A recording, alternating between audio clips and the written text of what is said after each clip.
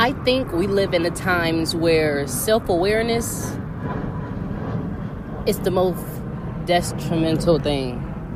Nevertheless, during slavery, when they made us, they stripped away who we were as people to make us forget our history of us, because if you don't know the history of the people, you don't know yourself. So I say today, we just really lack in an identity crisis. A lot of us. We don't take the time to just truly spend time with ourselves and honor it and actually grow out of those times and just spiritually heal or create out of those times. Most of the times these days when we're lonely, it's so quick for a person to start thinking about depression or anxiety or any type of trauma because they are alone. When you are alone, you have to understand that is the best time to reflect, because it's just you and your mind. Sometimes being in your mind for too long is bad. Of course, too much of anything isn't good for you. Too much water will overfill you. You'll end up throwing up. It'll build your belly. But it's a balance with it all. Give yourself the same time you wake up and give that man that you go work for.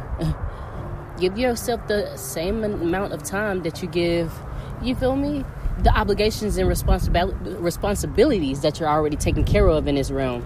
Like our children, our bills, our etc., social media, etc. We can go on. But give yourself this time. Really. Spend time with yourself and give yourself time. Patience is virtue. The hare didn't win, the tortoise did. Take your time with yourself. The world is already fast enough. Step outside. Or even inside if you don't like to be outside. I prefer outside because you're in touch with nature. You get the sense of this whole world and the whole being. You understanding you are not the only one. You sympathizing with the whole world and what they are feeling, not just yourself. We have to walk out of the selfishness and walk into the selfless sometimes. Once again, it's a balance. It's a duality with everything. You can't be too selfish, but selfishness is good sometimes. We already know that. That's when self-care comes in.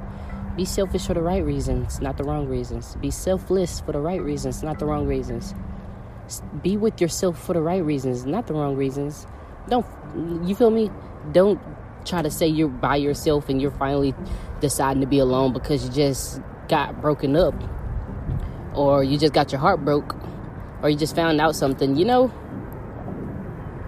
because at that point it was mandatory. The ancestors said you haven't been seeing the signs, so now we about to really show it to you. Admire this time. Heal. Give yourself time to heal. Right now I'm at this beautiful location outside near this little man-made pond, but it's by trees. I get to feel the sun gets to feel me, and it just feels great as a connection.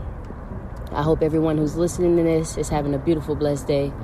You guys, please stay safe and stay protected, stay guarded. We're talking spiritually and physically. Y'all already know it's your host, Queen Tashayla, and I hope y'all have a great day. This is our first new changed episode, and this is called Levitate. Yes, because we're just levitating and going higher. Of course, we got to go down, but right when we go down, we go where? Back up again. All right, y'all have a great one.